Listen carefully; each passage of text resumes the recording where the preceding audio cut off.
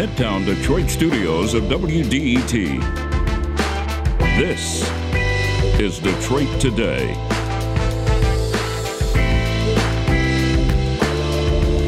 Election Day is just a few weeks away, which means the work for county clerks is at an apex right now. We're going to talk with two of them, the clerks of Oakland and Ottawa counties, about what they're confident about and what they're maybe worried about as we get closer to Michiganders casting votes. Also want to hear from you about how you're feeling about the upcoming elections. That's all next on Detroit Today. But first, the news from NPR.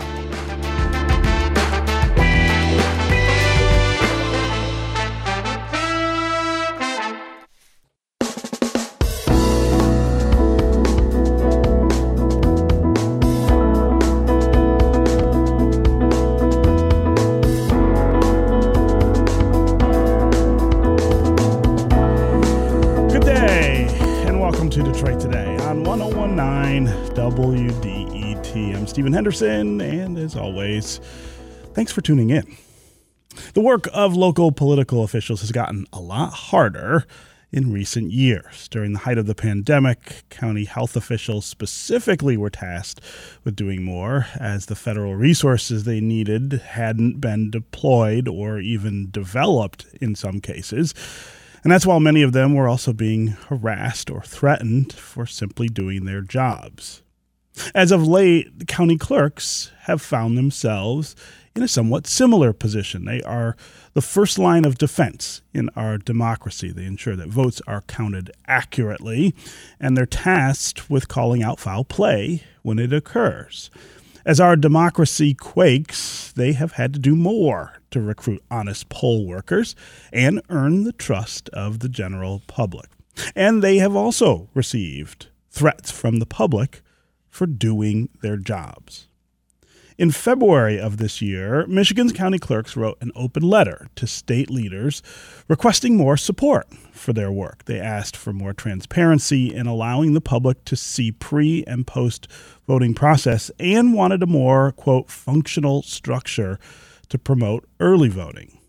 And that's only been part of the problem for clerks. They have also had to deal with a lot of far-right Republicans who believe the 2020 election was stolen and are applying to become poll workers in an effort to disrupt the upcoming elections. Encouraged and stoked by right-wing media specialist Steve Bannon, a lot of them across the country and in the state have been trying to work the polls essentially to mess with the election.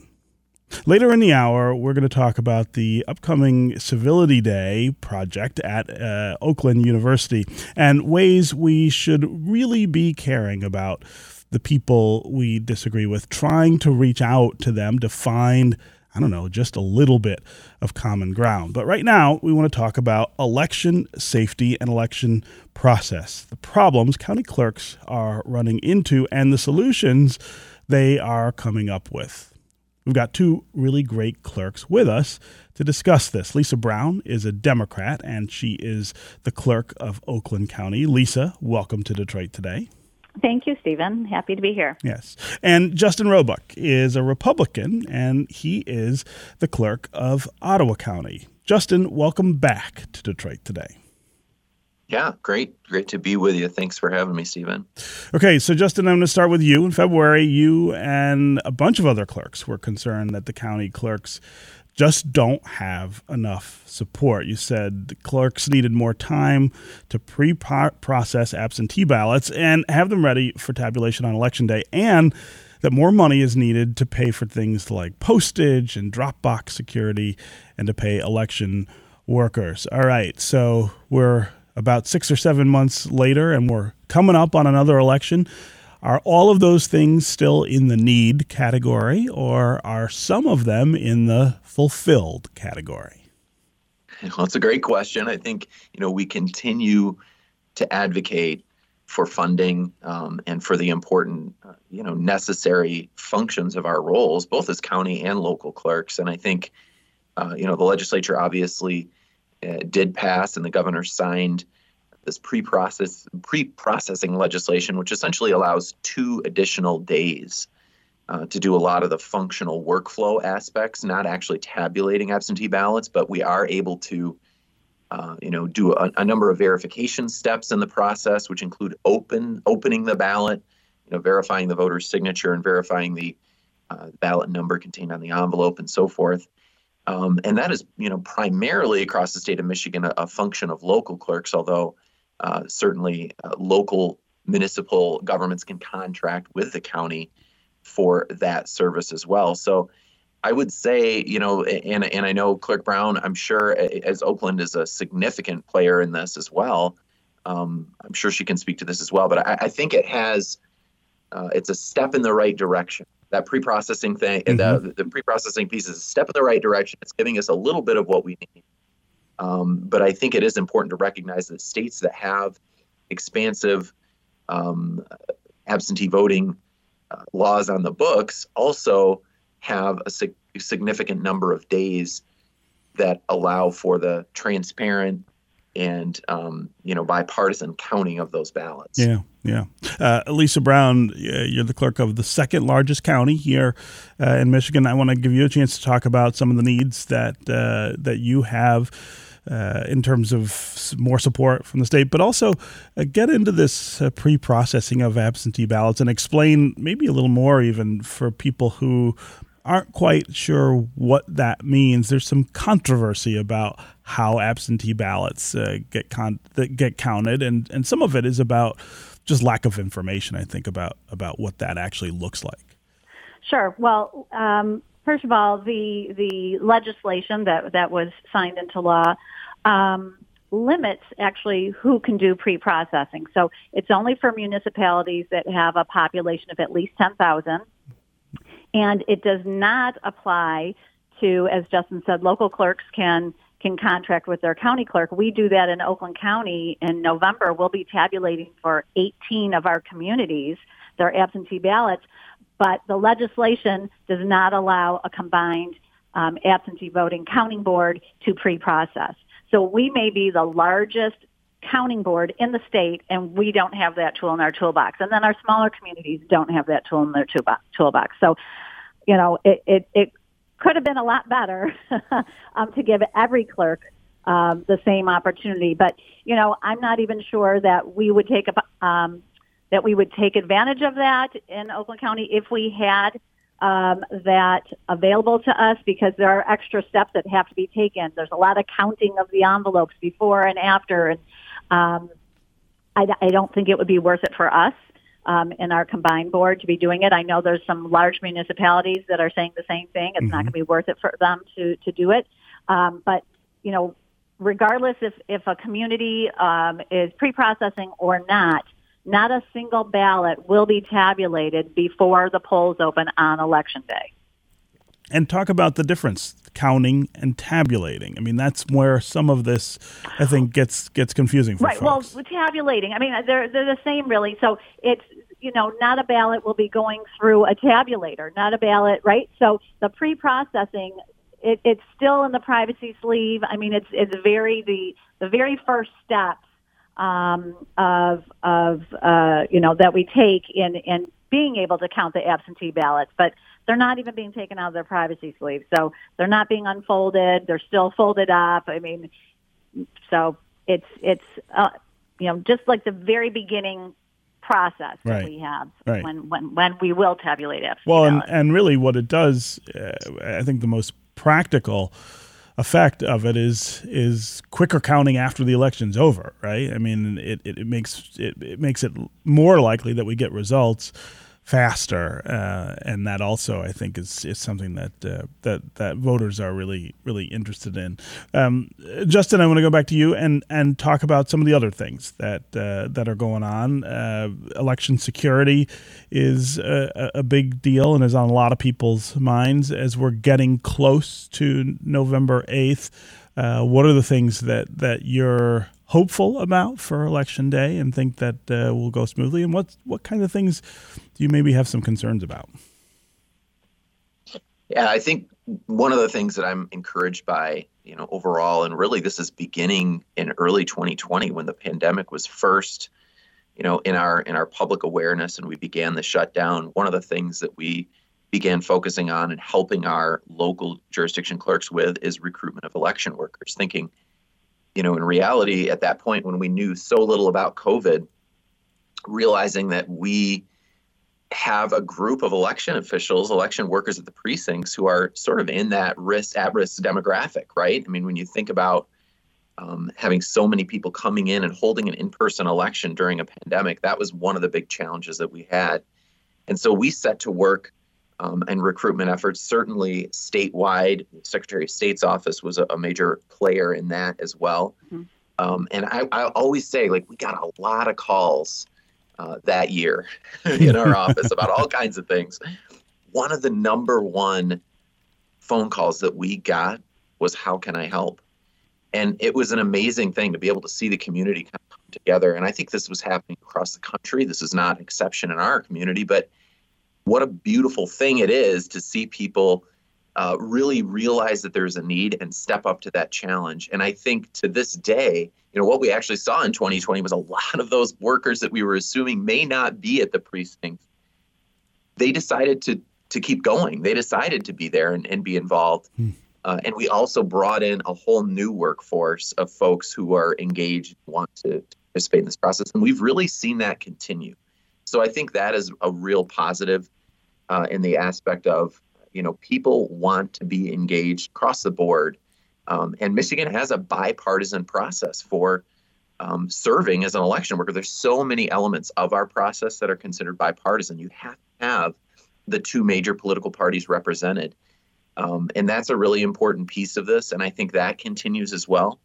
I think on the concern side, we want to make sure that every single voter feels safe and feels confident and comfortable, confident in the process and the integrity of the election, safe in going to the precinct, safe in being able to cast a ballot by mail or dropping it off at their local clerk's office absentee. And I think those are our real focal points.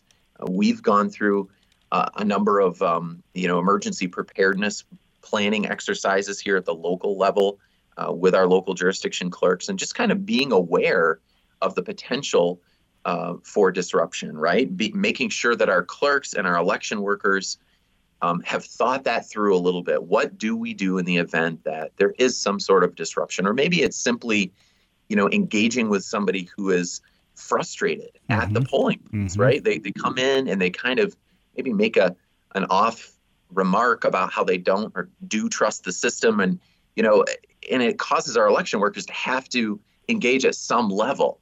And we want to make sure that we're providing great customer service for our voters, but also allowing our election workers to do the fundamental work, which is actually processing voters and not having those in-depth conversations. So we're trying to give people some tools to kind of de-escalate those situations.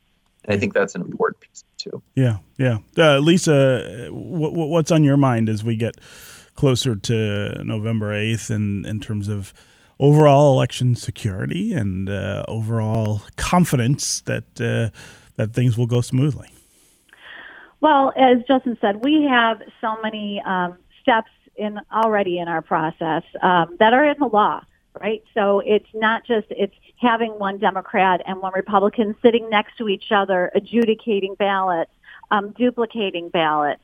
It's printing zero reports from the equipment to ensure that, there's no ballots that have been put in before the polls have been open to the public. It's the public accuracy test. We're having ours October 27th in the morning that anyone can come and watch us test the equipment that we'll be using the counting to count the absentee ballots for 18 of our communities.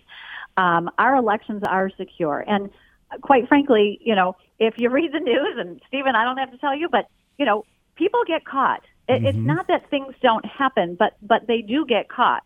And, I've seen videos, I've heard, read the stories of, the rogue person who is encouraging others to do something unethical or illegal in a precinct. And I hope that, the people who hear that message I'm not going to do that because I don't want to be arrested. The one thing that we did different this year is that we shared a list of misdemeanors and felonies that occur on election day, or that occur on election day, like disrupting an election, right? Doing something in a precinct, unplugging a tabulator. And we share that with our local clerks and our law enforcement so that our law enforcement knows, like, okay, you think it's just unplugging, something out of the wall. Maybe you shrug and say that's not a big deal. It's actually a felony. So we want them to know that it is serious and it will be treated seriously. Yeah. I'm talking with Lisa Brown, who is the clerk of Oakland County, and Justin Roebuck, who is the clerk of Ottawa County. We are talking about what's going to happen in just a few weeks here in Michigan, November 8th. We will go to the polls and make choices in local and state and congressional races. We're talking about how clerks are preparing for these elections, how different that preparation looks than it did just a few years ago, given the disruptions of the pandemic and, of course, the attacks that have taken place on our democracy. We want to hear from you during the conversation as well. How concerned are you about what will happen on Election Day? Are you someone who's been a poll worker or who wants to volunteer as a poll worker the day of the election? Tell us what that experience has been like. Tell us what you're looking forward to on November 8th if you're planning to do it this time. What kind of things are on your mind? What are you excited about as we get closer to Election Day? Why are you maybe worried about what will happen on Election Day? And are you concerned about the voting process and the way that we make sure that all votes count here in the state of Michigan? As always, the number here on the phones is 313-577-1019. That's 313-577-1019. You can also go to Twitter and hashtag Detroit Today, and we can include you in the conversation that way. I'm going to say again that we really would love to hear from folks who work at the polls on Election Day. Tell us what those experiences are like. I think that's one of the more up-close witnessing activities you can do in our democracy. Tell us what goes on in your jurisdiction and how confident you are about election security and the fact that all the ballots get counted. Again, 313-577-1019 is the number. You can also go to Twitter and hashtag Detroit Today, and we can work you into the conversation. Okay, before we get to listeners, Lisa and Justin, I want to talk a little more about the assault that I think has been taking place on our democracy over the last couple of years. So in Macomb County, Genevieve Peters, for instance, was hired to recruit poll workers, but it's also been reported that she was one of the social media influencers who was trying to get January 6th insurrectionists to storm the Capitol. So I know neither of you is in charge of what goes on in Macomb County, but I think all clerks are faced with a different set of questions and challenges, because you do have people who have real doubts about the elections process, who want to disrupt the elections process, who are signing up to be the people who work at the polls or who watch the polls. I want to give both of you a chance to talk about how you manage that and how you make decisions maybe differently now, because you've got to be at least on the lookout for somebody who is trying to inspire mischief and not trying to make voting work better. Lisa, I'll start with you. Well, first of all, poll workers are usually hired by the city and township clerks. So that is part of their job. You know, in Michigan, our elections are decentralized. There are certain duties that fall upon the county clerk, and there are some that fall upon the city and township clerks. And definitely the precincts fall under the city and township clerks. So they usually hire their poll workers. And, you know, they use the same people usually year after year. I will say for us, with our combined board, we have hired 300 people, that a lot of them that have been working for us since we started this in 2020. But I would say to poll workers, if you see something from a coworker that seems inappropriate, then I would call your local clerk. And I would also say something at that moment in time. You know, there was something that happened in Kent County with a poll worker. I think that, you know, whether you're a voter or a poll worker, if you see something, you should be saying something either to the captain in the precinct or the local clerk. But also know that I think there's some things that a voter might see and not understand and think that there's something nefarious going on. And what I'm referring to is workers coming in and putting ballots in the tabulator, like a bunch of ballots, right? And so we have a few communities in Oakland County that do not have an absentee voter counting board. They take all of their absentee ballots to the precinct to be tabulated. So if I just walked in and saw like two people standing there and they're just putting a bunch of ballots into the tabulator, that doesn't look good, right? If you don't know what they're doing. And then for the communities that we tabulate for, any absentee ballots that they get after 4 p.m. on Monday, those have to be tabulated in the precincts. So people need to, not just assume that if they see something, it's something wrong. I think they need to ask a question and say, like, what's going on here, or who is this, and educate yourself, because there is a lot to know about elections. Justin and I both have been doing this for years, and there's still things for us to learn all the time, and things are always changing. But I think if you see something, definitely say something, but ask a question. Don't assume that it's something bad. Yeah, no, that's really great advice. Justin, what's your thinking on how to protect against what in some cases is an overt effort to disrupt by becoming part of the process? Yeah, I totally agree with what Lisa is saying, and on so many levels. I think, for me and folks in my community, when we start the conversation about election integrity, I realize we want the same thing.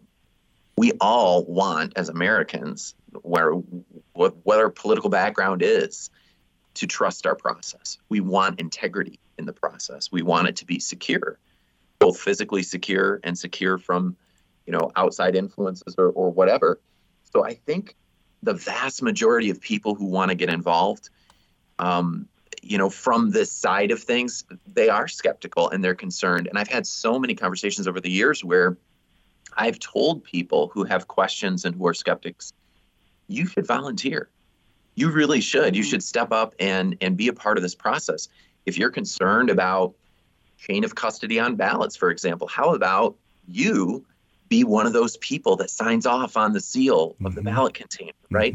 Like, there are ways, healthy ways for us as citizens in our democratic process that we are involved in, right, to be a part of it rather than just be skeptics. This doesn't belong to me. This is not my process as an election official. This is all of our process. So I think the vast majority of our citizens, we all do want that. I think there is a small minority that is potentially prepared to disrupt a process, and we have to be prepared for that. We have to be able to say, here's what we do. We follow a chain of command in the precinct. We follow the law.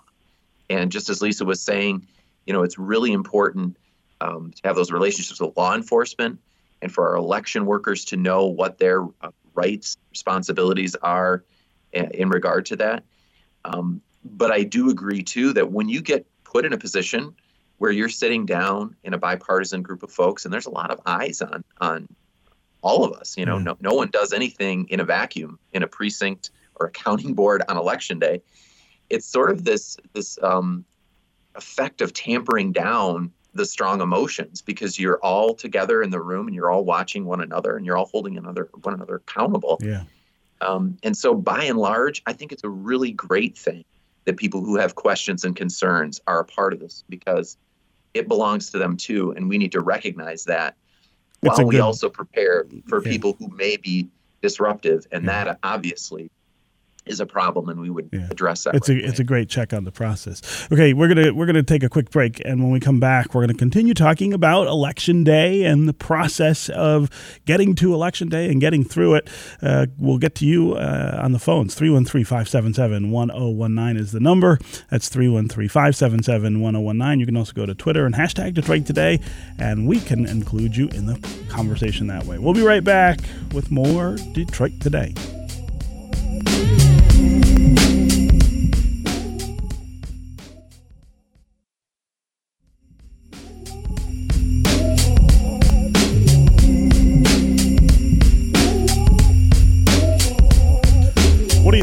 about Election Day. It's just a few weeks away here in Michigan, and we are talking with two county clerks about how they are preparing for all the voting that will take place and all the voting that really has already started.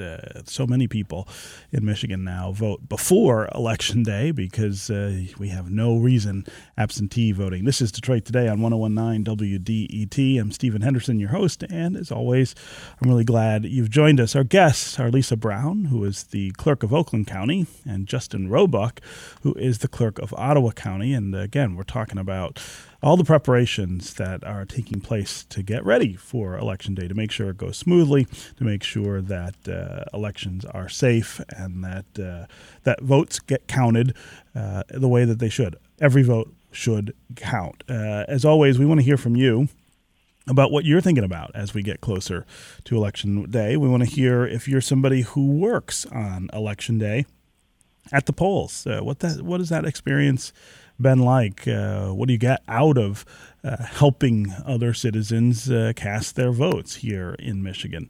Are you worried about the attacks that we've seen on our democracy and the suggestion that our elections are somehow compromised?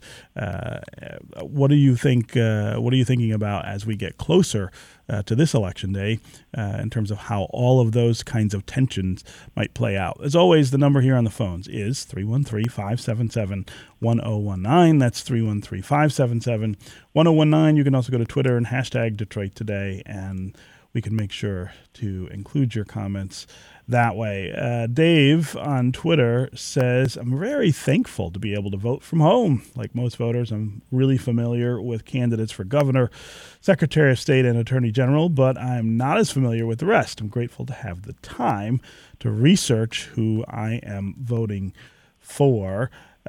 Sam on Twitter says, thank you to Michigan Oakland clerk and Justin Roebuck, so Lisa Brown and Justin Roebuck, for explaining to people the checks, balances, and secure processes that are built into our elections. Election deniers' questions and accusations could be easily resolved if they understood the process. Geneva on Twitter says, oh my God, the nonpartisan judges section. Come on. The Oakland County Community College Board of Trustees. Why make it so hard to find info? I only found out one was anti-union by going to their Facebook page. Geneva's right. As media continues to struggle and we get lots less information out there than we used to, it is harder to find info about elections. WDT is a great source, however, and of course the daily newspapers and the network television stations all have some info up, and we all try to get to as much as we can to make sure that you know what you're doing when you walk into the voting booth. Okay, let's go to the phones. Martin in Dearborn, you're up first. What's on your mind? Hey, Stephen. Hey, Martin. Can you hear me? I sure can. Hey, I just wanted to share my experience in the presidential election. I worked as a poll worker in what turned out to be a conservative Republican poll region in Dearborn Heights, and it was really gratifying to see the steps that are in place to ensure that the election has integrity. People working it were over the top and helpful, making sure that they were able to answer questions and resolve any kind of issues that came up. And frankly, I think anyone that has a question about the election, they need to work one of the elections at the poll itself, at the precinct. It's the best way. Yeah, Martin, I'm really glad you called and shared that experience, because again, when you sit there, I think and are part of the process, it probably looks a little different than it does to those of us who are not working the polls, but also your assertion that things are very tightly handled during elections. That really matters, because again, there are lots of people who are concerned and who feel like they're not well handled and feel like there are all kinds of shenanigans that can go on and do go on while we're voting. So it matters that you're there and that you can testify to the fact that that's not what you saw. That was not your experience. So I really appreciate the call. Let's go next to Karen in Macomb. Karen, welcome to the show. Good morning. Hey. How are you? I'm good. How are you? Great. So this is really disturbing. I was talking to a friend last night, and I was completely unaware of this, but the new Macomb County clerk hired an election denier to train those that will be working the elections and counting the ballots. It's like, oh, my God. Yeah, and, we were talking about that a little earlier, too. I mean, it's disturbing that you've got somebody with that kind of record who's now going to be trying to teach other people how to work the polls. And the clerk of Macomb County, Anthony Ferlini, has addressed that. He says, look, he did not make the hire, and he's also said that this was part of that person's past. He didn't want to hold it against him. But Karen, I'm with you. I don't draw a lot of confidence from that. But here's the question, Karen: does that inspire you maybe to go become a poll worker, to be part of the process to ensure that what you're concerned about doesn't happen? Well, the scary thing is that I'm in a high-risk category. I mean, if it weren't for the pandemic, I would definitely be out there. But I have to take extra precautions to keep myself safe. And, even with the boosters and the, new variant being so highly transmissible, it's really discouraging because, I would love to make sure that, that can be monitored where it is fair. So what we're doing is we're just talking to anybody and everything, encouraging them to vote early. And a lot of people are taking advantage of voting absentee. So we are just pushing hard and heavy. Please vote early, vote early, vote early so that we can stave this off. And I apologize. I tuned into the show late, so I didn't hear the conversation earlier. But no worries.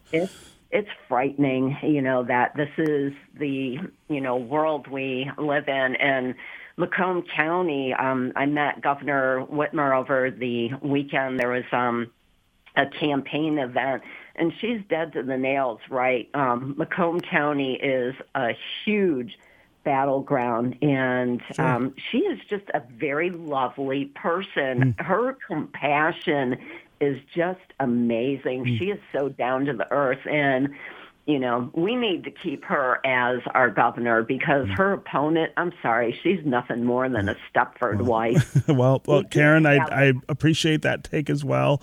That's not really what we're talking about, but I appreciate that everybody has strong opinions, I think, about the gubernatorial race. I really do appreciate the call and the perspective, though. Lisa and Justin, I want to get your reactions to what we are hearing from callers, both about the integrity of elections that they see at the polls, and then this question again about people who probably intend mischief, trying to be part of the process. Justin, I'll start with you this time.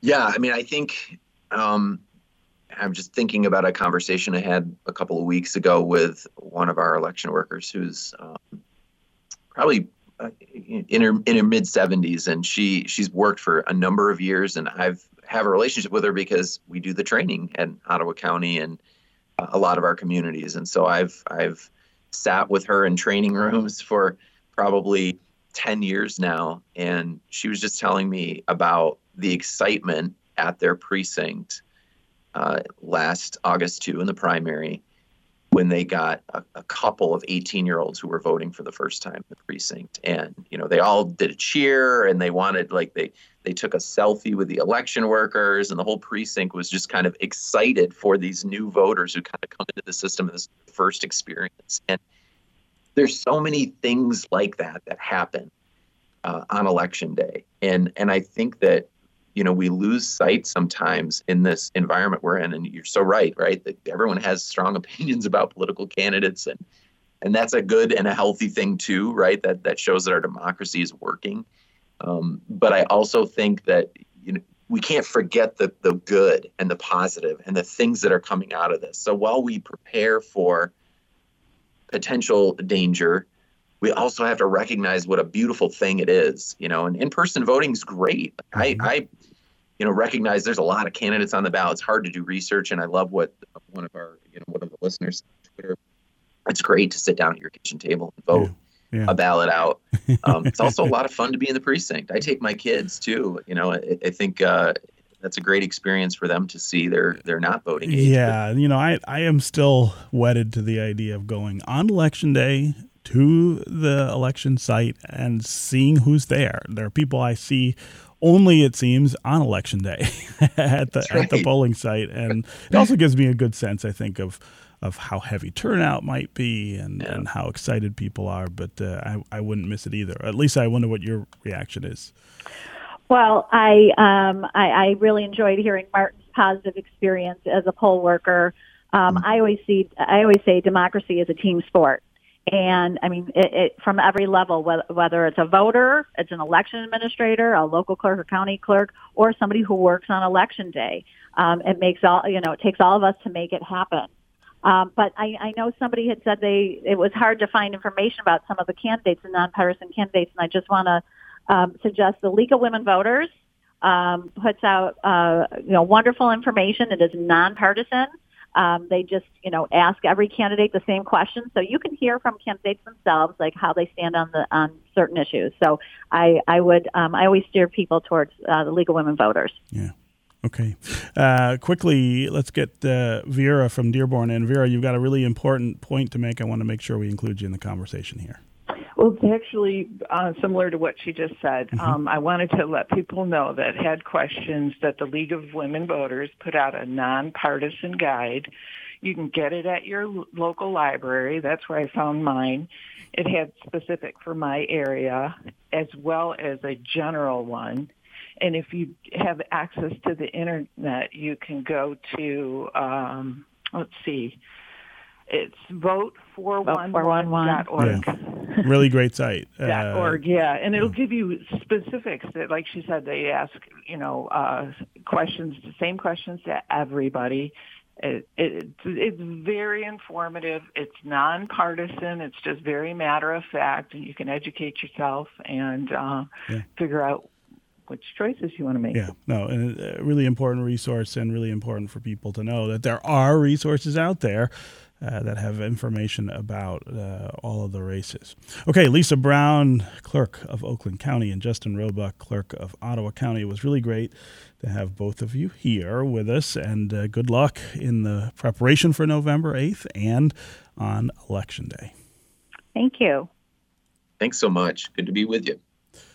All right, we're going to take another quick break, and when we come back, we're going to stay close to politics, but pivot to discuss Civility Day at Oakland University coming up next Tuesday, and how we can build better relationships with people with whom we disagree.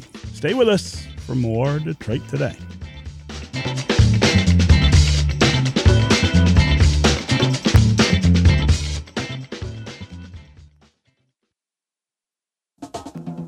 WDET is your connection to what's happening in Detroit. WDET is your place for open dialogue about the issues that impact you. Stay in the know. This is WDET FM, Detroit's NPR station.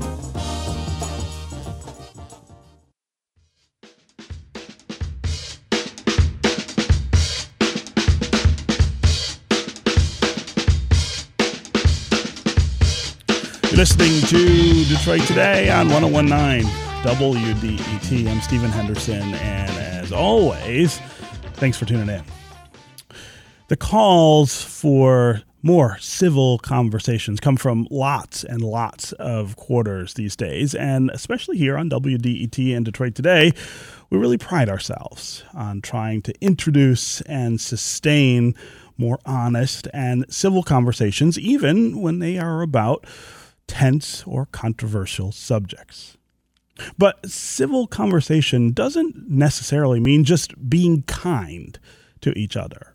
Rather, when we are promoting this idea, what we're really trying to encourage is a sense of curiosity, openness, and humility, particularly with those with whom we disagree. In my life, I try to practice this all the time with peer journalist and friend Nolan Finley. Now, Nolan and I argue over just about everything. Pick a subject and throw it between the two of us, and you will watch us disagree. Sometimes passionately, sometimes bitterly. But he and I have also taken the time to learn a lot about each other's backgrounds, where our ideas come from, and why we believe that our approach is the right one to solving our problems. We have gained an understanding about how we come to the conclusions that we do. And we respect each other. In fact, we like each other kind of a lot. And that appreciation changes the way that we interact. Doesn't mean that we don't argue, doesn't mean that we don't fight, but it opens our minds to different perspectives and gives us pause before we simply try to push our views onto each other or onto others. Look, life is hard and it is certainly complex, and we may think we have the answers to all of our problems, and sometimes maybe we're right. But more than answers, it's the relationships and our appreciation for others that really allow us to become better individuals and more grounded citizens. Problem solving in a democracy is about understanding. It is not always about agreement. A few years ago, Nolan and I started something called the Civility Project, an effort for us to share the things that we've learned over 15 years of arguing and trying to maintain a relationship with other people to try to figure out better ways to interact with each other. And this year, we have a really big event coming up on Tuesday, October 25th at Oakland University. It is called Civility Day, and it will welcome students and lots of other folks to the university to hear about not just how Nolan and I practice this kind of civility, but how lots of other folks, some elected officials, members of the religious community folks, also lean into that space. To talk about this event and what the Civility Project is all about, we've got Nolan here with us. Nolan, welcome back to Detroit Today. Morning, Steve. Also with us is David Dulio, who is a professor of political science at Oakland University and is a huge part of Tuesday's event.